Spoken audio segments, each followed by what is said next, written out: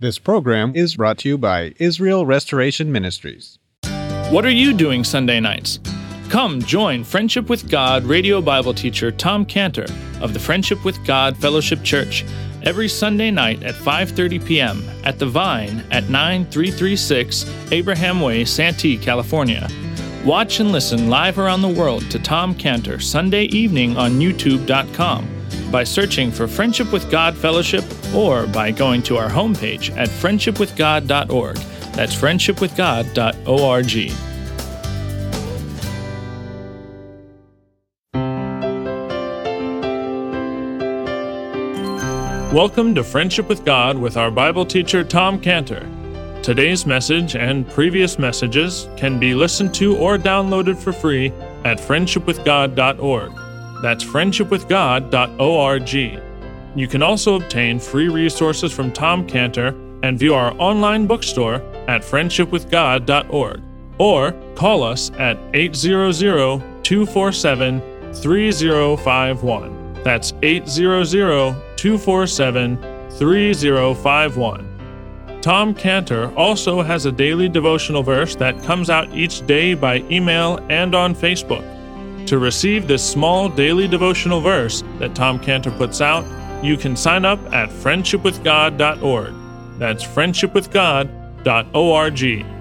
Or find Tom Cantor on Facebook by searching for Tom Cantor and Friendship with God. Now, here's our Bible teacher, Tom Cantor. Joseph finds his father very anxious, very upset. He's got a need. He wants Joseph to do this certain thing for him. Jacob asked Joseph to solemnly swear, to promise to him that what he's going to do. And he has Joseph put his hand under Jacob's thigh, which was the same act that Abraham asked his servant Eliezer to do when it was so important for him that Isaac not take a wife from the Canaanites. No Canaanite woman for Isaac. So he did the same thing, made Eliezer put his hand under his thigh. Joseph puts his hand under Jacob's thigh, and then his father Jacob speaks to him and says, "Bury me not, I pray thee, in Egypt." It's not that Jacob was not appreciative for the beautiful, comfortable living conditions that he had there. They were in the best part of Egypt, in the northern part up there in the land of Goshen. Jacob, he knows, he understands that this place he's living in is a land of immorality, it's a land of idolatry, and he does not view Egypt as his home. And he wants, with his grave, to make that final statement to everybody that Egypt is not his home.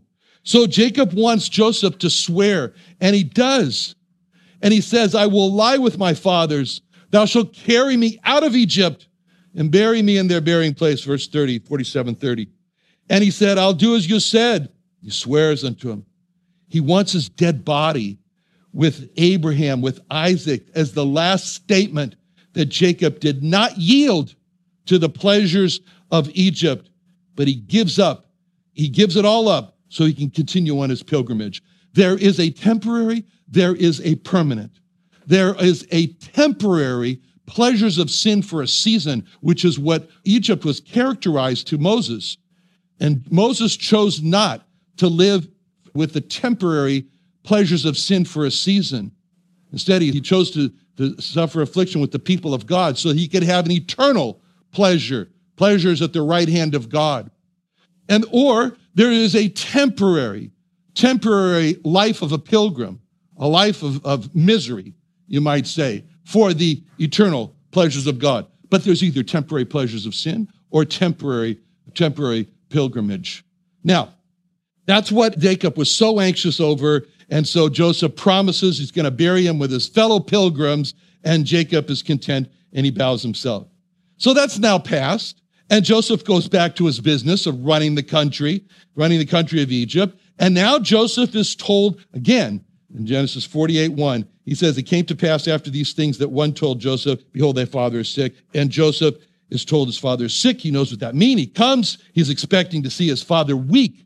His father weak in Genesis 48:1. His father weak, but too weak to talk. He's expecting that, too weak to talk.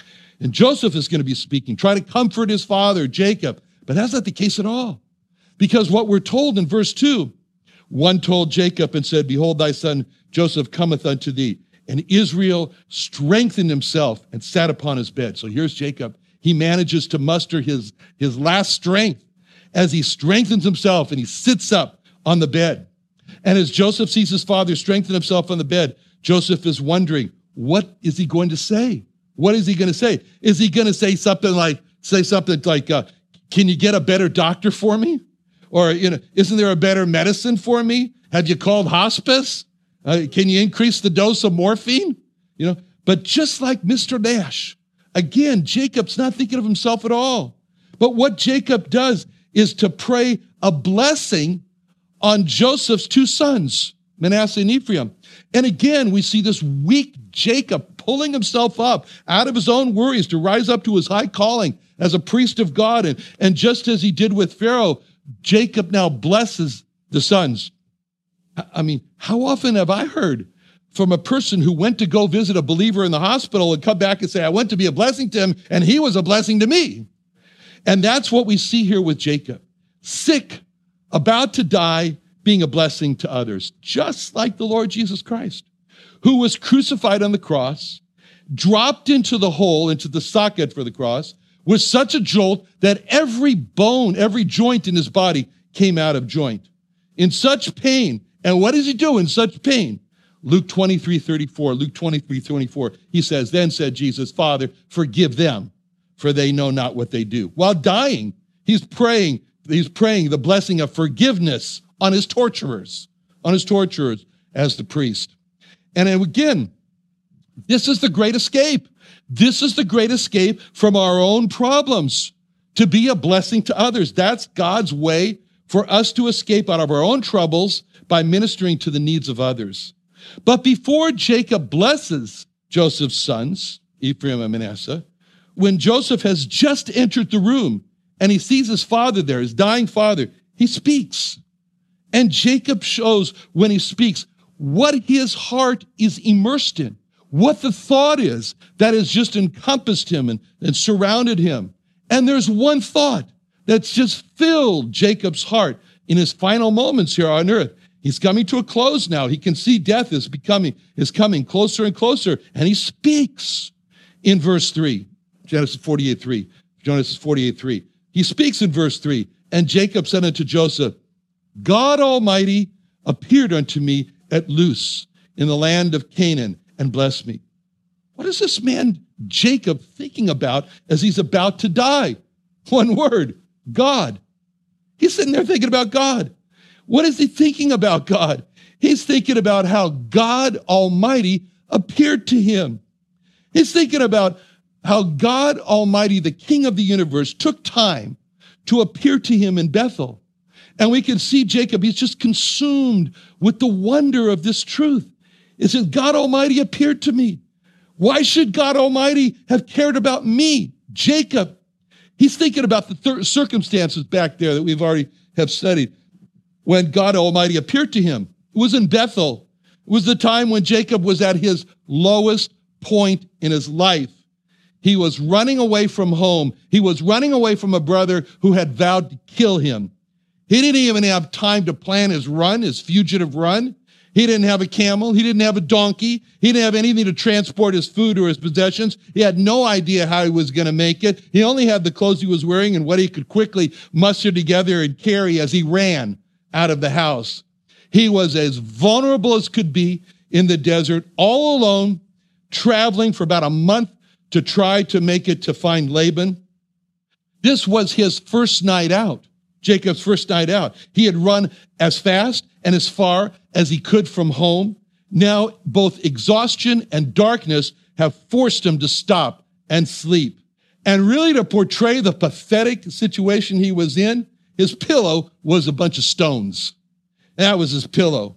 So Jacob now was at the lowest point of his life. And that's when God decided to appear to him in a dream. And he sees God at the top of the ladder that reached to heaven. There the angels are. They're going up and down. And that's what Jacob is thinking about. This happened almost 50 years ago, but he can't get over it. And he's thinking about it. He's about to die. And he's not thinking about his poor health condition. He's not thinking about calling the doctors to care for him. He's not thinking about where's the Ativan and where's the morphine. He's not anxious. He's using all his remaining strength just to think about one point. And that one point is, God Almighty appeared to me when I was at the lowest point in my life. He's doing what the hymn says when it says, love divine, all loves excelling, joy of heaven to earth come down. It talks about till in heaven we take our place, till we cast our crowns before thee, lost in wonder, love, and praise. That's Jacob. He's lost in the thoughts of wonder, love, and praise. That's what he's doing there. He's thinking of the great mercy of God. God Almighty has appeared to him. God Almighty has not left him alone to die in the desert. He knows he's a no good con man who's lied to his father and cheated his brother. But he's thinking of the great grace of God. God Almighty has appeared to him, and his heart is just overflowing with the wonder of it all. How could God Almighty appear to him in Bethel and bless him with all these promises? And he's thinking about this. I mean, he's thinking about how God appeared to him. He's really experiencing what it says in Psalm 22, 24, the crucifixion Psalm, Psalm 22, where it says, God has not despised nor abhorred the affliction of the afflicted. Neither hath he hid his face from him, but when he cried unto him, he heard. And he's thinking about this. He's thinking about how he was one step away from being killed. And he could say, but my bones were crying out. Just like it says in Psalm 35:10, all my bones shall say, Lord, who is like unto thee, which deliverest the poor from him that is too strong for him, yea, the poor and the needy from him. He lays there dying, and he's thinking, who is like unto thee? Who is like unto thee? Do you know that's the name Michael? Michael, who is like God? Michael, that's what Michael means, who is like God. He's thinking Michael. He's thinking, who is like God? And we see him lost in wonder, lost in praise.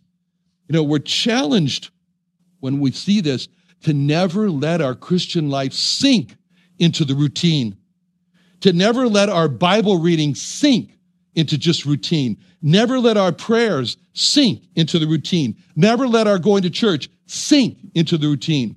Anybody here knew Bert Poole? Anybody? Bert Poole was a missionary to Japan. He started Whitefields Mission, and he lived in Lakeside. And he always was writing songs, great little songs. He was always writing songs. I remember one time he came and visited me in Lakeside there, and he got out of his car and he saw all the goats there, and he says, high on a hill stood a little goat herd, yodel, yodel. That was Bert. Well, Bert wrote this song.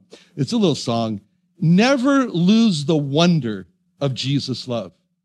If I remember it, it goes, never lose the wonder of Jesus' love and what he's done for you. Some folks do get grouchy, though born again, they sure do sing the blues.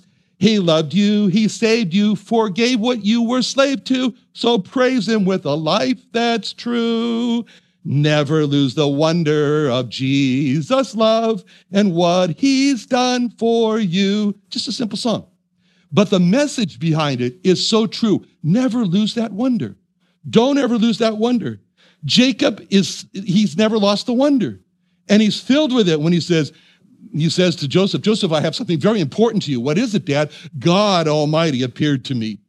He says in verse 3, he never lost the wonder that Jehovah Jesus loved and what he did for Jacob by appearing to him in Bethel. That was a lifelong amazement that started when God personally appeared to him in Bethel. Just like our lifelong amazement started when it was revealed to us how God the Son, the Lord Jesus Christ, died for us personally. And just like Paul's lifelong amazement that he never got over when God revealed to him that the Holy Spirit of Christ was living inside of him when he said in Galatians 1:15, when it pleased God who separated me from my mother's womb and called me by his grace to reveal his Son in me, that I might preach him among the heathen. Immediately I conferred not with flesh and blood. So then Jacob went on further to tell what his heart was thinking about. And he says that God said to him, I will make you fruitful and multiply thee. I'll make you a multitude of people. I'll give you this land to thy seed after thee for an everlasting possession. Now we see how Jacob is overwhelmed. Only did God appear to him in his most vulnerable state, but God then blessed him with promises that making his children to become a multitude of people and giving him the land of Canaan for an everlasting possession. We can imagine Jacob sitting there dwelling on every word in Genesis 48:4. Genesis 48:4, he says, I heard him say the word fruitful, fruitful. God said that he would make me fruitful. I've got nothing but stones for a pillow. And God said, I'm going to make me fruitful. And then the next word he said, I heard him say the word multiply. I heard him say the word multiply. Multiply. God said that I'm going to multiply. I don't even have a wife. He says, multitude. Multitude. God says, a multitude. I don't have any children. Looks like I'm going to die. God said, land. He's going to give you the land. Give you the land. I'm just trying not to die on this land. And then he says, everlasting. God said, everlasting. He's going to give me this land forever. And he's dwelling on each word. He's dwelling on the word fruitful and multiply, land, everlasting. It's been 50 years. He's never lost the wonder of those words. And so we imagine Jacob there dwelling on each word. And as we see that, we can see how important each word of God is to us.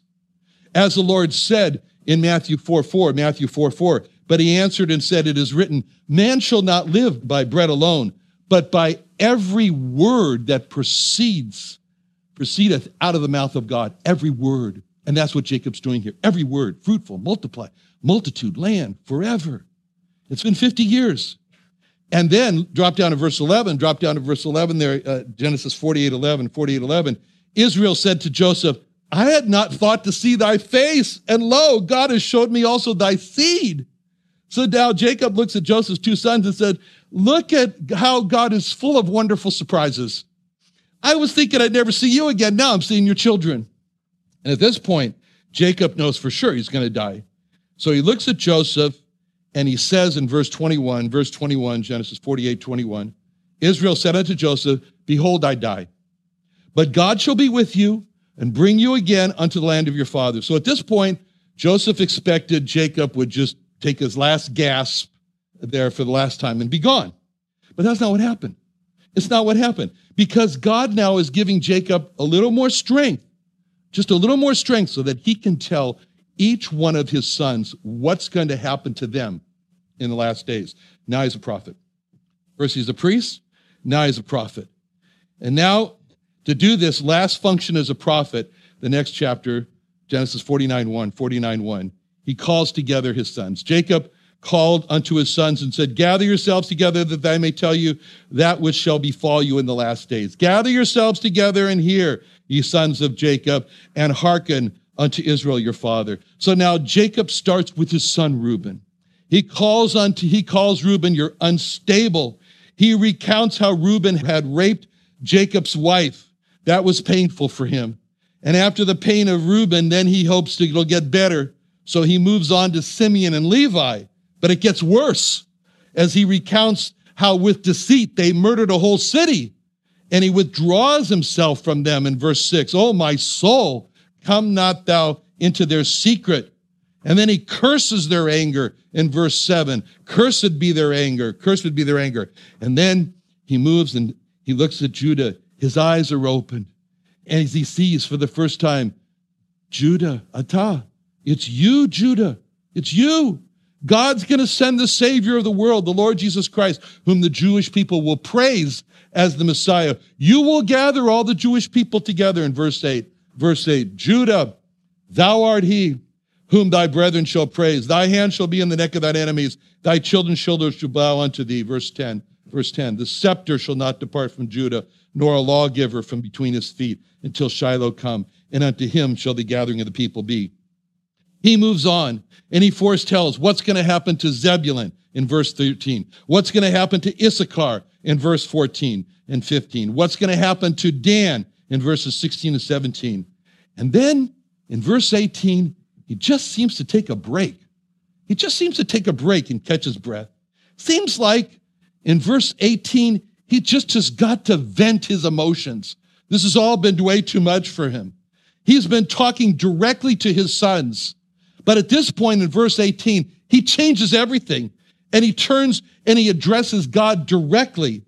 And he says in verse 18, I have waited for thy salvation, O Lord. And everybody's watching him as he turns and openly tells God that he's been waiting for God's salvation. The Hebrew word that Jacob used here is the word Yeshua. I have waited for your Yeshua. That's the word Jesus. So I have waited for your Jesus, O Lord. Some have said the name of Jesus doesn't appear in the Old Testament. Well, here's one of the places it does. The last words of Jacob in his great hope, his great expectation of seeing Jesus face to face with Christ my Savior, face to face, what shall it be? When with rapture I behold him, Jesus Christ, who died for me. That's what he's saying. When Jacob said that he'd been waiting for God's Jesus, Jacob was saying that this was the source of Jacob's hope. This was the source of Jacob's strength. This was his great expectation. It was to see God's Jesus. And just as God said that he was not going to disappoint with not having a city, he was also not going to disappoint here either. Because very soon, he is going to see him, as Paul said in 2 Corinthians 5:8, we are confident, I say, and willing rather to be absent from the body and to be present with the Lord. Here again, he's our example of a person who's about to receive a special crown that's described in 2 Timothy 4:8. 2 Timothy 4:8 says, henceforth there is laid up for me a crown of righteousness, which the Lord, the righteous judge, shall give me at that day, and not to me only, but unto all them also that love his appearing. What Jacob was saying in verse 18, I've waited for thy salvation, O Lord, was that he loved the appearing of the Lord's Jesus. He loved the appearing. So again, Jacob becomes our example of living a life of loving the appearing of the Lord. Now, what do I mean, living a life of loving the appearing of the Lord? Well, you ask the question, do we love his appearing? Well, that depends about what we're doing when he appears. I think of a little boy who was left home and he was told not to get in the cookie jar, and the boy is getting in the cookie jar. He's not loving the appearing of his parents right then. He's getting in the cookie jar. But he'd be loving his appearing of his parents if he wasn't getting in the cookie jar. So like the little boy getting in the cookie jar, we're not going to be loving the appearing of the Lord if we're not obeying him. But if we are obeying him, then we'll be loving the appearing of the Lord. And if we love his appearing, then it'll be because what we have done when it says in 1 Peter 2:11, dearly beloved, I beseech you as strangers and pilgrims, abstain from fleshly lusts which war against the soul. If we do that, then we'll be able to say with Jacob the words of Genesis 49:18, I have waited for thy salvation, O Lord. Let's pray. Father, thank you so much for Jacob, for the life that he had, for how you helped him all along the way, Lord. And he was able to give this final call out before he broke through the ribbon of the finish line. I have waited for thy salvation. Lord, we pray that you would make him to be for us an example, an inspiration, a model to follow. In Jesus' name, amen. Another wonderful day studying the Bible with our Bible teacher Tom Cantor here on Friendship with God. Don't forget that today's message and previous messages can be listened to and downloaded for free at friendshipwithgod.org. That's friendshipwithgod.org. You can also go online to find free resources from Tom Cantor and our online bookstore at friendshipwithgod.org. You can also find Tom Cantor on Facebook, and you can also go to friendshipwithgod.org to sign up for his daily devotional. Tom Cantor is also the founder of Israel Restoration Ministries. You can visit that website at israelrestoration.org.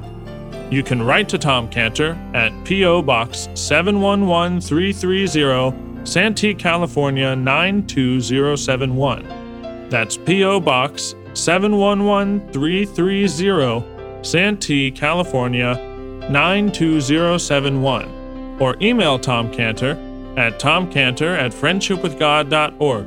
That's tomcantor@friendshipwithgod.org. For more information about Tom Cantor and Friendship with God and Israel Restoration Ministries, call us at 800-247-3051. That's 800-247-3051. What are you doing Sunday nights?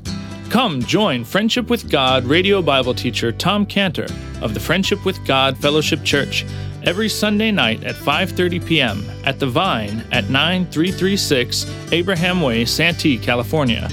Watch and listen live around the world to Tom Cantor Sunday evening on YouTube.com by searching for Friendship with God Fellowship or by going to our homepage at friendshipwithgod.org. That's friendshipwithgod.org. This program was brought to you by Israel Restoration Ministries.